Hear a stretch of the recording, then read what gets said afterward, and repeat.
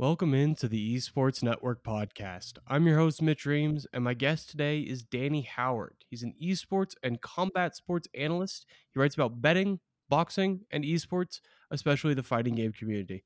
Thanks for coming on the show, Danny. Mitch, I would say it's a pleasure to be back on the show with you after the last time we talked, but I consider it more like an honor. Oh, I thank you. Unfortunately, we're not having such a lighthearted discussion as we had last time on this show. We're covering some very tough topics. As any gamer knows, this has been a very brutal week, and especially in the fighting game community. This last week, gaming has gone through a Me Too movement. That really was a long time coming. And there have been tons of accusations from all over the gaming world, but the FGC has seen a high number of them. So for this episode, we're just going to focus on the fighting game community, but want to acknowledge everyone in the gaming community who's spoken out about different issues, and hopefully we can move forward from this point. As a warning, this episode is going to talk about really horrible accusations that include pedophilia, harassment, abuse, and sexual assault. While important topics, we acknowledge these issues may be hard for people to listen to. And in addition, the combination of anger and sadness, both from my part and Danny's, has permanently removed our filters, so this show will be marked explicit for language as well. For clarity, all the things we talk about right now are allegations as they stand, but research has found that 95%, and I'll link the citation to that research in the bio, of people who speak out about sexual abuse, harassment, and rape are telling the truth. While these people haven't been found guilty in a court of law yet, we need to believe people when they speak out about their experiences because, in the vast majority of the time, they're telling the truth.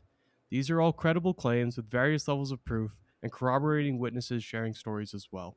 But as they stand, all claims are currently alleged and in various stages of potential legal processes. Before talking about the issues, I do want to commend everyone who spoke out about their experiences for the courage it took to do so. While this episode is focused on the FGC, the gaming community as a whole has swept these issues under the rug for far too long, and this reckoning was coming. It's been a brutal week for all of us, but outing these people in powerful roles is crucial in creating a better gaming world going forward. Danny, any other comments before we start the show?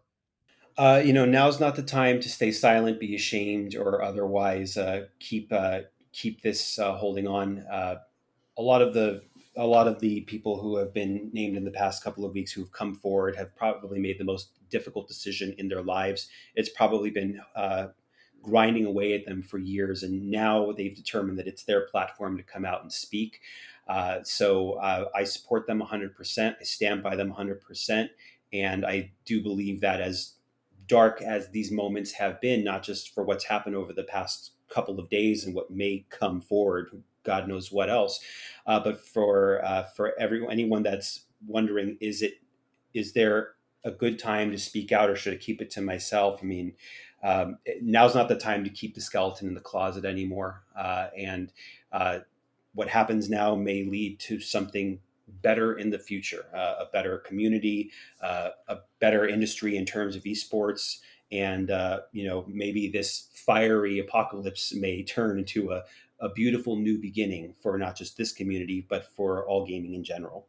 Certainly hope so. It's, as you said, these skeletons have been affecting people for a very long time. So while they may now be public knowledge, all of these issues, these allegations, these incidents over time have had a massive effect on a lot of our friends and colleagues in gaming and in the fighting game world. And now that they're out in the open, we could share it and how much pain those people felt seeing their abusers in these cases still holding massive roles, still competing in tournaments, is impossible to comprehend. And by outing them, we've seen some real change, at least some awareness of what's happened and these skeletons that have existed in fighting games for far too long. To start this show, we're just going to run over some of the accusations just to get an idea of the severity and breadth of these issues. And this is not every accusation. More are still coming out every day. I just saw one about 30 minutes before we started recording the show. But these are some of the most impactful ones shared so far. Again, just focused on the FGC here, but I'll also link a compilation of accusations from across gaming in the bio to this show. In addition, I'll link the twitlongers of every accusation I mentioned in the bio as well, so you can see the source material and read those stories for yourself. It's really incredibly important to actually read these stories and listen to these people who've had the courage to speak out. The first accusation we're going to cover is towards Joey Mr. Wizard Quillar.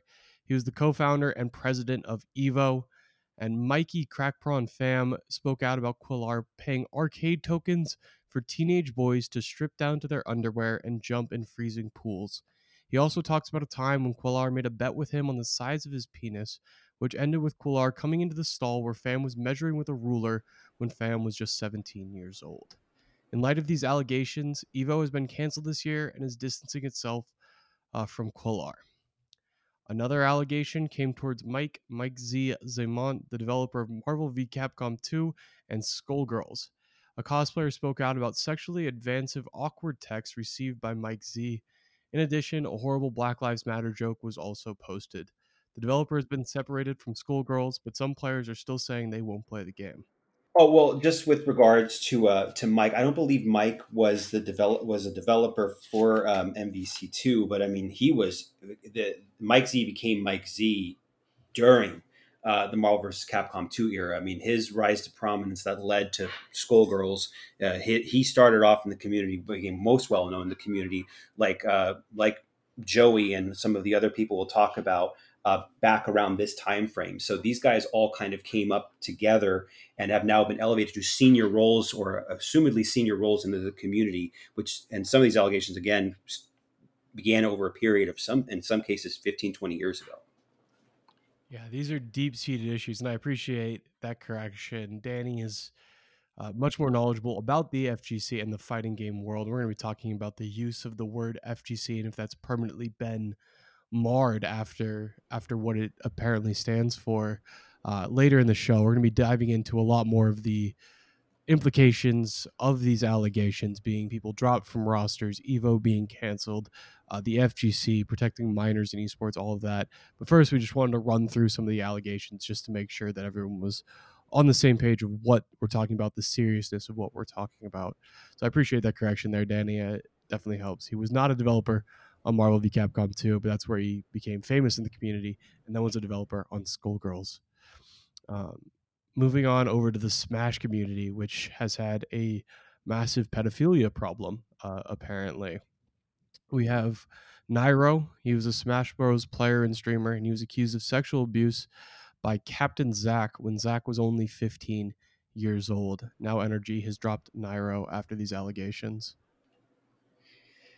Yeah, and that's kind of rough. I mean, the Smash stuff, I mean, has been taken a lot more of the news cycle with regards to what's going on because of the popularity of Smash, not just in terms of sales numbers, but again, its association with Nintendo and Nintendo's reputation as a family-friendly company.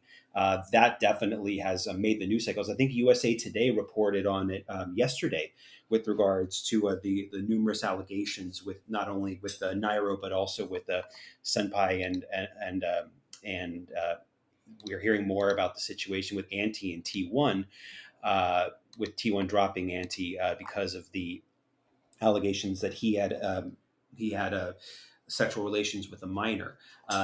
This one is taking a big look, making everybody kind of take a look at the community in general. But that one is to me seems to be like it might be the most volatile, more volatile of the situations, considering that Smash has just such a wide influence on not just in the FGC in terms of the tournament scene, but in terms of pure sales numbers. This is probably the biggest game that's being involved in these incidents.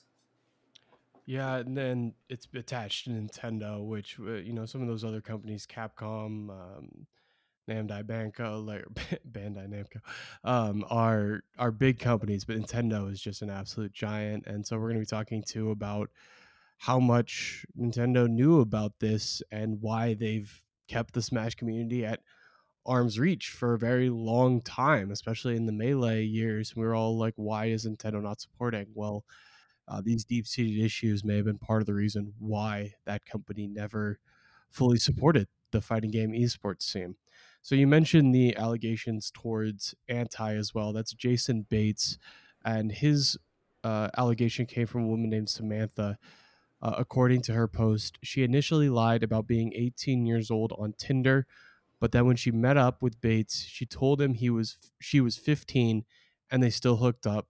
Bates told her to lie about her age, saying she was 17, about to turn 18, and she complied, but that Anti knew about her age. Anti denies these allegations, says that Samantha never told him about her age, and he thought that she was 18 the entire time.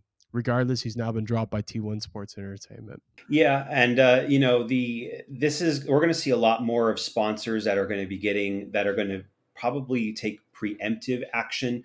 I don't know if we'll have time to get to this, but we this similar thing, not necessarily similar, but we had an instance where Evil Geniuses dropped Chris G. About a week or so ago for unearthing some tweets that he made 3 years ago, and they decided that in light of the social climate that now is the time for them to take action against him, and they dropped him just after for a 3-year-old tweet.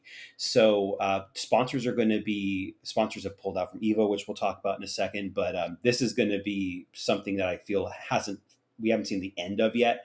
So in the coming days, we're going to see a lot more sponsors maybe dropping players or taking a back seat, or having them maybe take a back seat to sponsoring players, or being more hesitant of who they have on board now.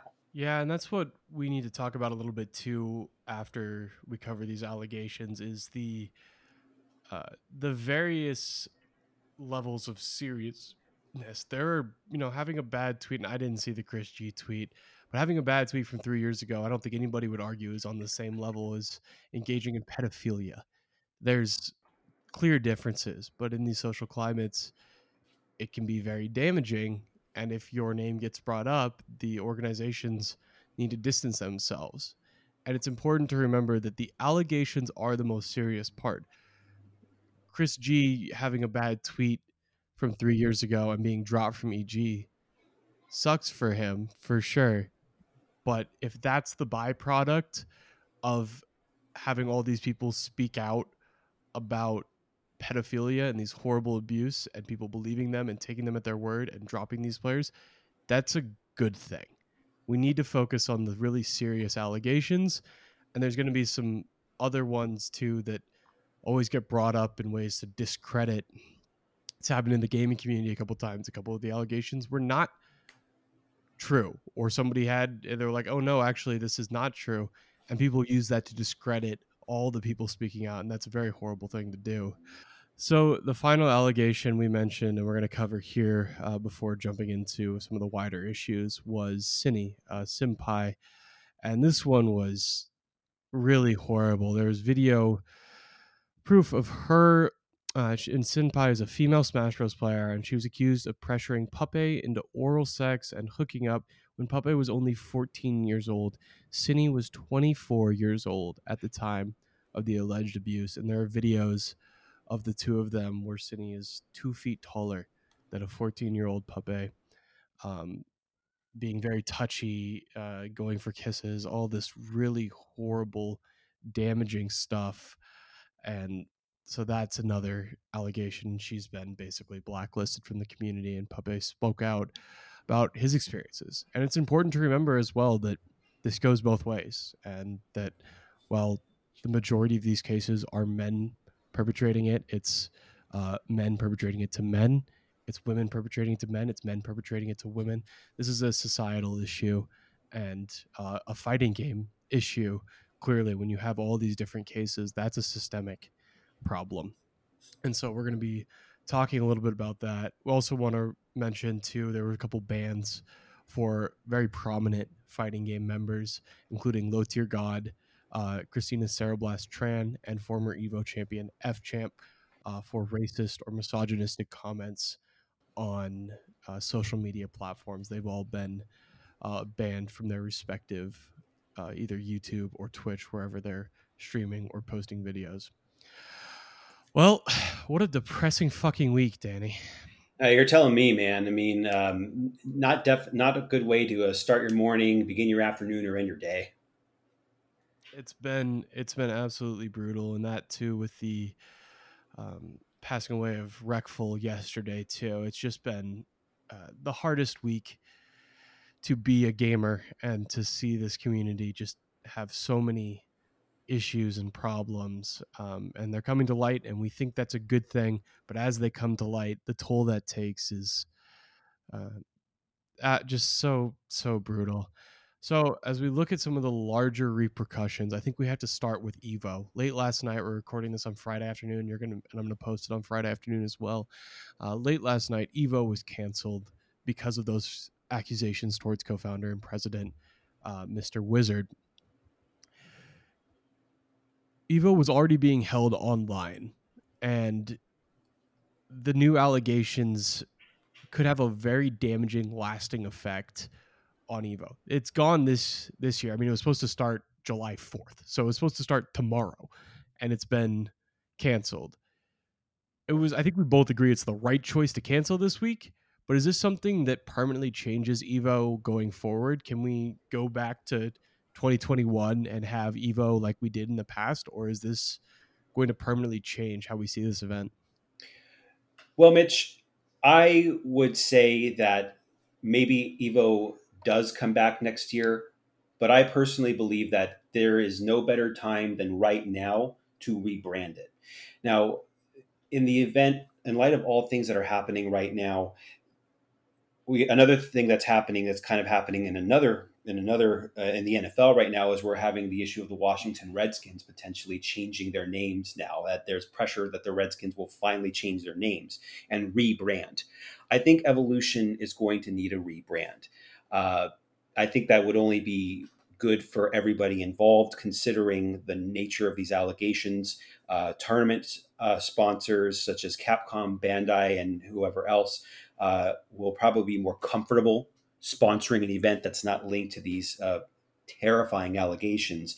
But Evo has always been with a cornerstone tournament of the fighting game community. Now, admittedly, over the past few years, with the advent of esports and the FGC moving from more of the grassroots and the local arcades to a more global scene, the significance of being an Evo champion has kind of been, I don't want to say it's been diluted, but let's face it, the tournaments are being more publicized every year, and Capcom has the Capcom Cup, which pretty much determines the champion of Street Fighter and whatever else, and Tekken is doing their thing with the Tekken World Tour.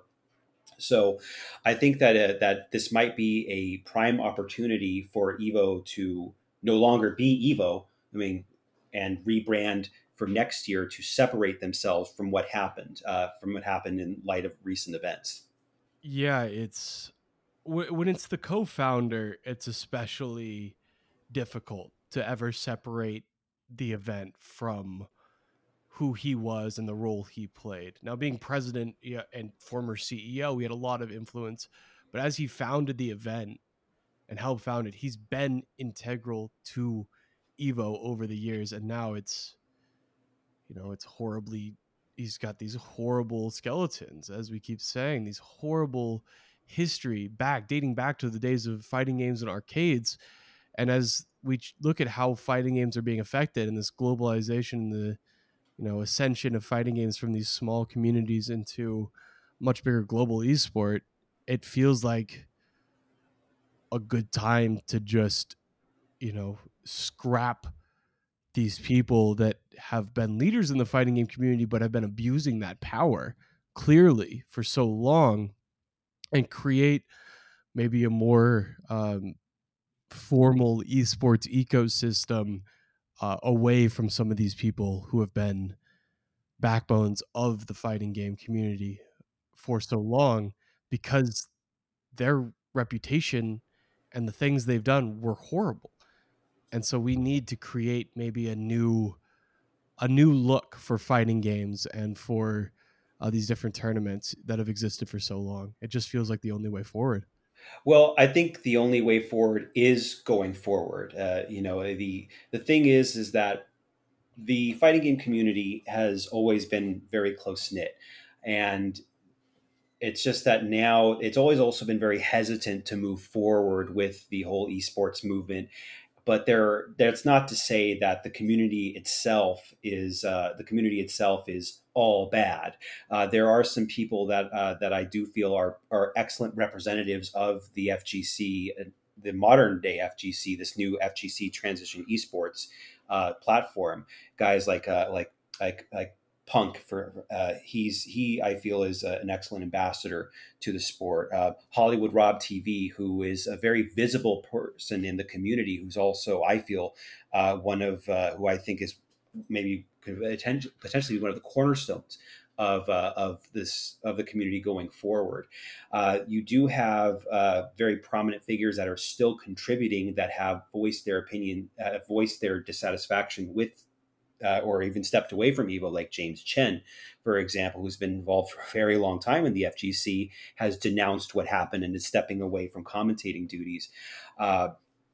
But I do think that the FGC has no choice but to face the evolution of their platform. I thought personally that when Riot was going to release their fighting game, that was pretty much going to turn the grassroots, kind of kill the grassroots movement, because that there was no competition clause. You couldn't play any other game if you wanted to play Project L. But what ended up becoming the flashpoint that changed everything is that the foundation of which the community was built upon, like these foundational people, these instances, they've been around for so long that it's kind of like the core may have began to rot a long time ago when they started seeing that everything else was changing, and they decided to stand still. But instead of them stopping the movement, they ended up kind of like just rotting, and now everything is coming out, which is why we're seeing some of these horrifying things just come to light. And not to mention, we don't have anything to do right now. We're all kind of sequestered at home because of the coronavirus. We're not traveling to events. We can't, I hate to put it this way, but we can't distract ourselves with anything else that's going on. So we all have a chance now to do a lot of self-reflection and to really just put our eyes on things that maybe we were able to ignore because of everything else. But now everything is being put under the microscope, and we're kind of seeing things. As you mentioned, we're seeing these skeletons come out of the closet, but they should have been. This should not even be an issue anymore. But now it's the time to make this an issue, and now is the time to fix this issue, and hopefully from all of this, a new community is born, one that's more tolerant, one that's more disciplined with regards to terms of conduct and rules with regards to tournaments. But I kind of feel that there had to be a fire, and upon the ashes, a new foundation is built. Yeah, we need to disrupt the status quo in some way. And this pandemic, we've seen it as well with a lot of the social movements and a lot of the protests too, is the pandemic gave a lot of people a chance to slow down and be like, wait, this is horrible. There's some really big injustices happening in this world. And somehow the pandemic caused a reset, and it's created a lot of social movements out of it for the better. It's really difficult to be confronted with these issues over and over again, but these are issues that affect marginalized people and have affected people for a very long time. And it's good that we're talking about it now and getting this out to hopefully move forward, like you say. So I want to look at, as we talk about some of these allegations, by and large, coming from the Smash community. And that's, a section of the FGC. In fact, a lot of people argue that Smash is not part of the FGC. They're a different game entirely, even though they're wrapped into Evo over the years and all these different FGC events. Do you think this is an FGC issue, or is there something specific about Smash that has created a more dangerous ecosystem around it, especially the multiple cases of pedophilia in the Smash community? Is there something that's happened in Smash, be it lack of oversight, be it the people who compete in it, that has made this game especially dangerous? I'm going to say I'm one of those who believe that Smash is a part of the fighting game community. Just again, you don't play Tetris at Evo. So if your game's at Evo, then by association, it's a fighting game, and by association, it's a game that's associated with the FGC. So I think Smash is a fighting game, but I also do feel that the problem with the Smash community, the Smash community does have more of a reputation of its toxicity, and we've seen several instances of this beyond this point. But what makes Smash a kind of bigger offender in all of this is that Smash is not marketed the same way like Street Fighter, Tekken, Soul Calibur, King of Fighters, and all these other games are marketed towards. Smash is marketed as a casual game that can be played by a family friendly company in Nintendo. I think that the instance is that, when you have Smash tournaments, you are going to get people that are younger. Minors are going to want to participate because these are games that their parents buy for them, and they are playing since they are, very young. The first Smash Brothers came out when I was roughly around like 10, 12 years old. And then it's only become a much bigger franchise, even bigger than Street Fighter and Tekken. So I think that the issues that Smash has isn't necessarily an FGC issue, but it is a bigger issue because Smash is in a lot more households and it's marketed to an entirely different section than the traditional games. It's a really good point. Yeah, I mean, Smash. I've played Smash my entire life, basically. From N64 to GameCube to now having it on the Switch. Like I've almost always had access to Smash Bros. At some point. I can't say the same about all the other fighting games that have come and gone over the years. My parents weren't allowing me to play Mortal Kombat But you when can play I was 6 Smash. years old. Yeah, but I can play Smash. It's Exactly. Mario. That's no problem. And that's created a family-friendly game. I feel like parents who, let's be honest, most parents, especially parents of esports pros, are not totally familiar with gaming. They see Smash Bros and they're like, "Oh, family-friendly game. It's a friendly community." Yeah, and on top of that, that's true. And then on top of that, you look at it from the parents' perspective, especially me. I mean, my kids aren't old enough to play video games yet, but if I were not a gamer, I would remember when I played Super Mario and Donkey Kong and Zelda. It's like I was a kid. These are kids' games, and then of course, sure, go play Zelda with your friends. Go play Mario with your friends. What's the problem? What's the hurt? Right. And then it turns out that there's rampant abuse, and you mix these older people in these competitive environments. You see Smash and you're like, "Oh, it's a casual game. Look, they're throwing items at each other." And then you see how serious people take it, and it creates this really dangerous mix of competitive craziness mixed with very young people in an insulated community that is all very focused on itself, with rotting people at the very top of it, as we now know. It creates a very dangerous environment that I don't think even any of us were really aware of how dangerous and widespread these issues were. One question, though, is on Nintendo.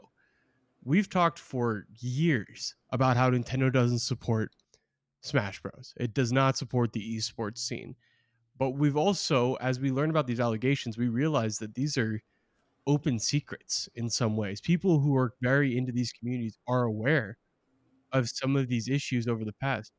Is this part of the reason why Nintendo has held the Smash Bros. Esports scene at arm's length for so long? Mitch, I don't think so. I don't think that's the case with Nintendo because the reason Nintendo has backed off from esports, not just from Smash Brothers, but let's talk. This would also say, for Splatoon, for example, Nintendo's kind of taken a hands-off approach because it's really in terms of their market share and the player base is that the esports community maybe makes up 1-2% of that title, so it's not in Nintendo's advantage to market towards that. It's more advantageous for them to market to the other 99%, right? Evo earlier this year, I think at Evo in Japan, Nintendo didn't endorse Smash Brothers for Evo, of course. So instead of a cash prize for the game, they had to give out some hokey pokey controller that I believe the winner dropped when he was presented with the fabled golden controller. But Nintendo's stance on competitive Smash has always been that they're more about making their games, and this is a quote from Shuntaro Furukawa, who's Nintendo's president, that they want their games to, quote, be widely enjoyed by anyone, regardless of experience, gender, or age. We want to be able to participate in a wide range of different events. Uh, so Nintendo wants everybody to feel safe playing their games, and they want to maintain again that family friendly image. Haven't we seen, like, I think the highest, there's only been maybe a few games from Nintendo that have, with their characters, that have been rated T for teen. I think those are maybe some of the Metroid Prime games.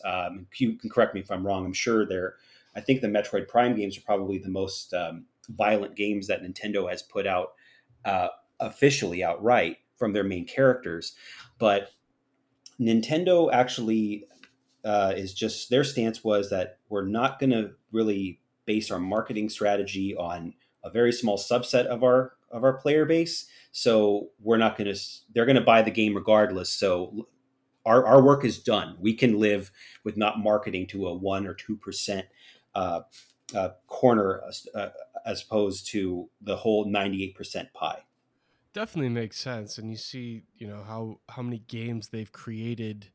Nintendo just has a different mindset for what they're trying to create in their video games. As people move towards these more competitive experiences, Nintendo's like, oh, I'm just going to create Breath of the Wild, where there's zero online component whatsoever. I'm going to create games like Mario Odyssey, where there is no real competition beyond like a balloon hunt mini game. And these different types of games that are not esports, especially as everybody else moves. As for decades, Nintendo has zigged when other people zagged, and very successfully, of course. So that does make sense in terms of why they could not support it. But on the flip side, has the lack of support from developers created more problematic environments in the FGC, where you have these insulated communities from people who grew up in arcades? When you look at, say, the Activision Blizzard leagues, or Riot Games franchise leagues, or even places like Rocket League or Rainbow Six, you don't have nearly as much widespread issues. So is that a lack of developer function, or is that an FGC specific thing that has to do with players being solo, for example, or the types of venues where events are being played, the lack of professionalization that they've so proudly worn as a badge for so long? What do you think? Why has this been a problem, FGC specifically? And again, we mentioned that there's gaming issues as well, but the FGC ones have been more pronounced, uh, and just more aggressive, more problematic, more dangerous than a lot of the ones we've seen in the gaming world.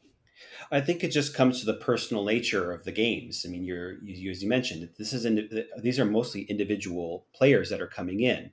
You're not going to have a manager. You're not going to have a sponsor that's going to be there to keep their eye on you, unless you already have your group of friends that you're going with. And again, this isn't like League of Legends or Siege, where you have a team that you're competing with. You're competing on your own. I don't know how much interaction Capcom has, or Bandai has, with the tournament sponsors, but you have to imagine that the golden rule is, please don't do anything that can compromise our brand. Uh, and that might just be, don't show anything inappropriate on stream. Don't do anything that has a name officially on it. Like, you don't want someone, I don't know, dry humping a Capcom T-shirt to protest the terrible netcode of Street Fighter V, now that everything's online. Um, but I think the issue is, like, as far as that goes, is that it's more about having a code of conduct outside of the vanilla stuff. Like, listen, don't come to this venue and be drunk or be a dickhead, or just be a total asshole on stage. Just use your common sense. And it's always also been like that honor system too. It's like, just play the game and don't do anything here, and we can care less. I mean, that's what I feel is more of the problem, is that the structure and the rules and the lockdown of having some type of you know organization. Uh, it's possible to have that, but I go back a few years ago, almost a decade ago, when Mike Ross, he was very prominent during Street Fighter 4. He had him and Gutex had the Excellent Adventure series, which was huge back in the day. This was like at the dawn of esports. I feel around that period of time, and he kind of stepped away from the community because he was upset that everything was starting to get a little more structured and people weren't allowed to show their personality, like the characters of the FGC. Now, from a marketing standpoint, I can understand that because yeah, if you don't get the prestige of being part of Team Liquid or the FaZe Clan, or well, I mean, Liquid does get involved with the FGC, but in the grander scope of things, you're not going to rope in Dota 2 prize money playing Tekken 7, or you're not going to get stuff like that playing games in the FGC, playing FGC games and winning a lot of tournaments. But I do feel that what has happened is going to allow the tournament organizers to take a step back and say, now is not the time to honor tradition. Now is the time to prevent this from happening, because now it's not a matter of the sponsors pulling their money from future tournaments, but now who knows? What if these tournament organizers become liable for incidents that are happening under their purview? They can be sued. They can go bankrupt from who knows how many people want to go forward and collect financial damages from them. It's now going to be at the point where the tournament organizers are going to have to lock down potentially codes of conduct and universal rules to protect themselves in the process of protecting other people. Yeah, if there's any one thing to take away is we need more oversight at these Absolutely. events. And someone needs to step up and do that. Be that the game publishers, be that the tournament organizers, be that community leaders, be that even esports organizations, to send people along with their players, just as like, hey, as even handlers, as people to watch over them. As we've seen, these are a lot of people attached to major esports organizations, T1, EG. These are the top level of esports organization that has had players doing horrible things without. Now, again, the nuance is important as we talk about what Chris G did and what Nairo was accused of doing are vastly, vastly different. Yeah, vastly different. But even so, Mitch, here's another thing: is that um, unlike Nintendo, Capcom, Bandai, they can't separate from these events. They have to become more involved. So I actually do think that going forward, we are going to see more involvement. I mean, the bans that were implemented earlier this year, a couple months ago, those came from Capcom for Low Tier God, Ceroblast, and FChamp. Capcom took the step forward and said, "You're not allowed at our events." So I wouldn't be surprised that in light of all of this, Capcom, all the other companies are going to probably be in touch with these major tournaments and say, we really don't want our names attached to this. So let's see what you have for us moving forward, and let's see how we can proceed. Absolutely. As we talk about moving forward, I think the term FGC, and I've used it plenty of times in this podcast, it's about time we examine what that means, because this is the fighting game community, and it always represented this proud badge of people who built up fighting games into the like esports, but not esports. We're our own thing. Is the FGC tagline, the fighting game community, is that permanently scarred, permanently blackened by these allegations that come from such prominent members of this community? Do we use the term FGC, or should we use the term FGC going forward? I think it's too early for us to really say, Mitch. I think in the long run, things are going to get better. I think that maybe it might get worse before it gets better. It might get more awkward before it gets better. But being someone who has been going to arcades, who just loves this community, who loves the nature of the competition, the things you just don't get from League of Legends and all the other major esports titles, you don't get the personal nature of the players and the heat of the competition anywhere else. I think we can still call it the FGC, but I do think that in order for it to mean something positive, the community as a whole needs to not put this in a box and put it back in the closet. They need to open this box. They need to unpack it. They need to empty it all out and burn it. And at that point, it can stand for something bigger and better than even it was when it was just, you and your buddies going down to an arcade Friday night. And it has to be. I mean, it's no longer this tightly knit community. We're global now. And the fact that the people that have been implicated in this, particularly, like Mr. Wizard and and Evo being canceled, maybe that's a sign that the old school has had their time, and it's now time for the new members of the community to step up and really define what the FGC means going forward in the modern era.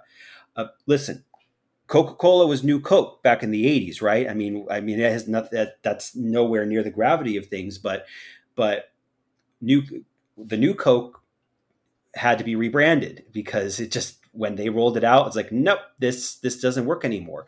We've seen constant brands and constant organizations over the years rebrand themselves and still maintain who they were.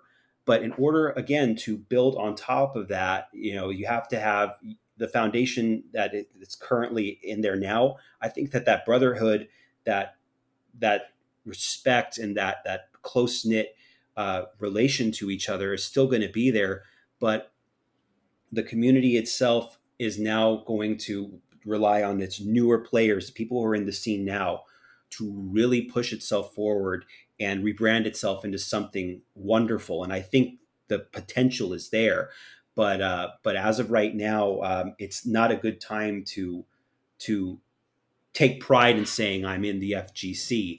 But maybe now's the time to take pride in saying I'm in the FGC and I'm going to be taking steps forward to make my community and make my contributions to it, ultimately to something that's better than it was before. Right. It feels like the response to these allegations and the way the FGC moves forward out of this is going to be crucial in determining, what the FGC looks like, because I think we both have very fond experiences with members of the FGC at FGC events, and we acknowledge that most people are good. It just when there's these sort of things that come from the top level and they've been protected and they've been covered and they've been known, but nothing's been done about them, that's when it becomes a bit scary to look at the FGC and be like, wait, no one did anything? No one, it took a coordinated, not even a coordinated, but it took a couple people to start putting their allegations out there. And then we started to uncover, and we haven't even gotten, I'm fully expecting another batch of allegations next week. Absolutely. It's been one or two a day, every day. And I missed plenty. We went over 5 major ones. We talked about some other bands as well. And there's some other ones like Zero was accused as well. And I just don't have all the info on all of these allegations. But we're gonna keep seeing these. And so you're right, it's too early to make any sort of judgment on the FGC, but how the response moves and the acknowledgement of these founding members of the FGC and their issues is going to be crucial in determining whether or not or what the FGC looks like in the future. If games split off into their own ecosystems, if Riot coming in really fully splinters a lot of the community coming out, we really just don't know, and it's going to be important how people respond to that to figure out what we do going forward. To be conscious of time, I think we need to talk about the most important question. And it's something that I know you as a dad have on your mind a lot. And that's the question is, are minors safe in esports? Um, and there's, plenty of different ecosystems. People have some esports you can't compete until you're 18, some it's 15. The fighting game community in many ways has allowed people of much younger ages to compete if they're good enough to compete, That again gets back to that lack of oversight. So the question to you, Danny, is: are minors safe at these events as it stands right now? Mitch, I kind of like, in light of everything that's happened, I kind of feel like, I don't know, I hate to use this term, but I kind of feel like privileged in a way that I was able to go to some of the events that I went to when I was younger, and go to some of the arcades that I went to, where some of these guys were like that have come up. These allegations were active. I mean, I'm in my mid 30s at this point, so being in the SoCal scene, I went to Family Fun Arcade. I went to Southern Hills Golfland, where the allegations between Mr. Wizard and Crack Prawn happened. And I kind of feel like, I feel kind of like relieved that none of this happened to me. When I look at my 3-year-old son and just think of all, like, my nephews and everything else, like, I don't think I would feel comfortable sending them into something like this. I mean, it's my idea has been that if you're a kid, these are video games, right? These are just video games. But when you go to these events, you guys aren't. This is people's livelihoods. This is an adult situation, and this is not a place for kids to go. This is not like a game bus. Um, this is where people go to make their livings. This is where people go to be adults. You're not going into an environment that really is friendly for kids in any respect. And even if you feel that you have a even if you feel like you have a mature teenager, just know that you're going into events where they're the minority, right? I mean, people that are playing these games, are playing in tournaments, are in their are in their 20s, and some are even in their 30s, and that's who are there. These are people that are playing to make a living. So it's not fun and games for the most part. In some cases, it's life or death. It's my paycheck. It's rent next month, and I don't think there are any minors out there who are really prepared for that type of environment. So if it were me, I don't think I would feel comfortable sending my son going. And for my nieces and my nephews who play, it's like, if it were, I honestly, I feel more comfortable if they were going, like, for games like where they have to go with a group of people. I mean, hell, if you want to support your kids in playing, by all means, but don't, you can trust your kids, but I wouldn't trust the people who are going there. And as a parent, I feel like that's just me. I can't speak for everybody, and so I won't. But um, until I see otherwise, no, these tournaments, be it that it's the FGC, and hell, I'll even throw in, why not? Let's just throw in the toxic communities as well. We know how bad things can get for Dota and for Call of Duty, which their toxicities legendary, right? But but if you have a child, a teenager, even, you know, you can trust your kid, but do you trust the environment? Do you know what they're going for? And knowing what I know now, and seeing what I've been seeing, I can't. I can't. I it's it's impossible to make the assurance that everything's going to be safe, and even in some cases where, take Puppy for example, he would travel to regional events with Senpai. She was one of their, like, small group of people who traveled to regional events, and if I was a parent, I was like, "Oh, okay, they have a guardian figure, an older friend who's in this community," and it turns out that she was taking advantage of him when they had a 10-year age difference. That's the kind of story that I'm like, there's no way. You just can't trust what happens at these events. I I I don't know how we make them that much safer beyond we need to protect things. I think one of the only ways we could really noticeably make things safer quickly is um, for tournament organizers and for these uh, event organizers to mandate that if a kid is going to compete, they need to be here with a parent or guardian. That parent or guardian needs to be in the green room and needs to be with them all the time. And it's unfortunately the kind of step we need to make things safe, because right now they just aren't, like you said. Yeah, it's rough out there, man. And I can tell you though that uh, at the end of the day, I mean, this is just this is just now, video games, competitive gaming is bigger than it has ever been, and it's not going away. This isn't a niche. This isn't a fad. This is the now, and it's going to be the future. But how that future looks is really going to be determined by, I feel, what's going to happen over the next couple of months, when the coronavirus runs its course and things return to whatever normal looks like by this time, when we're having in-person competition. uh, Things are going to change. And maybe it won't be enough then, but it will be enough sooner, I feel, rather than later. You know what I'm saying? Like, and there might still be bumps in the road. But I just, if you ask me today, about minors going into any of these tournaments, I would say not without me, right? I mean, I just don't think that and also too, I just think it's like, you're a parent, right? So if your kid's playing football or basketball or anything at school, you would probably want to go there not just to support your kids, but also to keep your eye on them.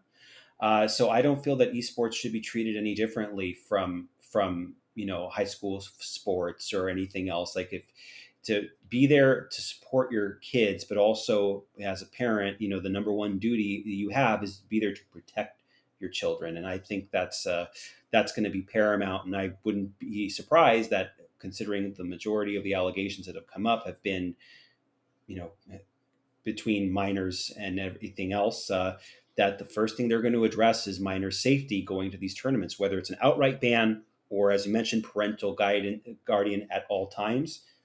Then I think that's the first thing that's going to get checked off the agenda, to be totally fair. I think it needs to be checked. And, you make the comparison to sports. I think it's a good one, an important one. Sports have the luxury of being in these formalized structures. They run through schools or through coaches who, there's always that guardian figure there, as well as teammates, people of your same age, who you compete with in most sports. There's like these levels of inherent protection that esports doesn't have. You show up to events by yourself. You don't have a coach there. You don't have teammates there in the FGC. You're on your own, and you're competing in tournaments against people who are 8 to 10 years older than you. You're in this same group as them. You're in the green room with them. You brought your controller, you're in the bracket. And so then when they do an after party afterwards, You're going. you go with them. And that's incredibly dangerous. Then you have a 15-year-old who might be drinking, who cannot consent for multiple reasons, and is around a bunch of 19, 20, 21 year olds who are not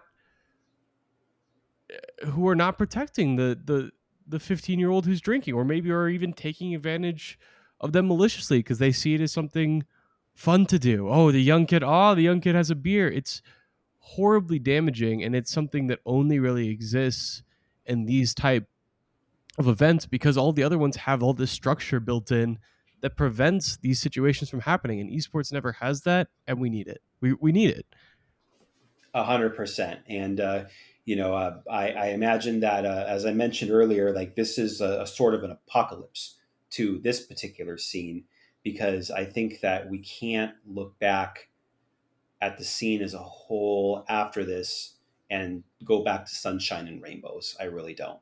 Yeah, we it's important that we talk about this, and that's why it's been so difficult for people, is that they don't want to associate their community, sometimes even their friends, people they've watched on stream, people they've looked up to, with these horrible things. And we have to, because these things have been affecting so many people in this community and so many more that haven't even spoken out. We have to acknowledge this fact that this community was bad. There were enough bad actors in it that it was a systemic problem. And now we have to acknowledge that fact and hopefully move forward and create a better community out of it. But sweeping it under the rug, pretending like it doesn't exist, doesn't help anything and damages the people who've been abused even more so. To see their abusers in high profile roles, competing in tournaments, winning titles, is incredibly damaging. And so we really need something to change. And it starts with people speaking out. And hopefully we see some real actionable change in the community going forward. I do hope so, Mitch, because as until my reflexes have left me and age has dulled me to a grinding halt, I will still be playing fighting games until I can't. I would like for my kids, my 3-year-old son and my soon to be born, to follow in my footsteps one day and go further than Dad ever did. But hopefully by then I'll feel a lot more comfortable if they decide to follow in my footsteps. I certainly hope so. And I do think it helps to have a generation of parents who are gamers and understand these communities. That was one of the other issues as well, was a bunch of parents who didn't understand what gaming was, didn't realize the threat it potentially posed as kids went to go play a children's video game, a video game that's rated E for everyone. And with parents who didn't understand it, it opened up potential. I don't want to like throw parents under the bus here. It's not their fault. But with a generation of people who grew up with gaming, we understand these communities, understand how serious people take it, and that there's going to be 25-year-olds, there's going to be old people there, and I'm not about to send my 15-year-old son off to a tournament and be like, "Oh, have fun," with no oversight. That's not going to happen, and parents are going to demand more structure now that we understand these worlds. So hopefully that helps change things too. But as it stands right now, it's just a horrible situation, and something that has been really tough on all of us, I think. Yep, we are all in the mud together. Well, on that note, that's a really cheery hour-long podcast. To our listeners, if this is your first time listening or you're a long-time listener, this is definitely different than a lot of the other podcasts we've done, but an incredibly important topic that I felt we really needed to cover. And Danny reached out to me and was like, "Hey, let's talk about some of these issues." I really appreciate him coming on to add his perspective, both as a father and a member of the fighting game community. I think that was really important. So, Danny, thank you for being on the show. I appreciate it. Of course, Mitch, anytime. Would you like to, where can they find your work, follow you on Twitter, all that stuff? Danny's a really excellent writer for about betting, about esports, about combat sports. And he's a great dad as well, as you could tell from the show. Well, you flatter me, Mitch, but thank you. You can find me at dbbox625 on Twitter. I am most often found covering combat sports betting news for boxing and MMA at Bet America, and you can see me periodically with my pieces that I write for the Esports Network as well as the Gamer, and otherwise, if you want to play a game with me at Street Fighter V, my Capcom Fighting Network name is buff_drinklots, and I'm more than happy to play a game or two with anybody who wants it. We appreciate that. He's really good, so don't just go step into the ring and think you got it. Anyways, to all of our listeners, thank you for listening, and especially if you took the time to listen to an hour-long podcast about that. It shows you're really absorbing these issues, and that's the right thing to do, even though it's mentally draining, it's exhausting, and it's very tough to do. But it's really important to hear about this, and I appreciate all of our listeners for taking the time to really think about these topics and listen to these topics. I think that's really important things to do. So that's all for the Esports Network podcast. I'll be back next week with a more lighthearted podcast about how the Special Olympics are using esports to connect kids with disabilities together, and how accessibility is being improved in esports and allowing the Special Olympics to use esports in really unique ways and create a cool experience. So if you want a little uplifting talk, at least in some ways, be sure to look out for that next week. Thank you all.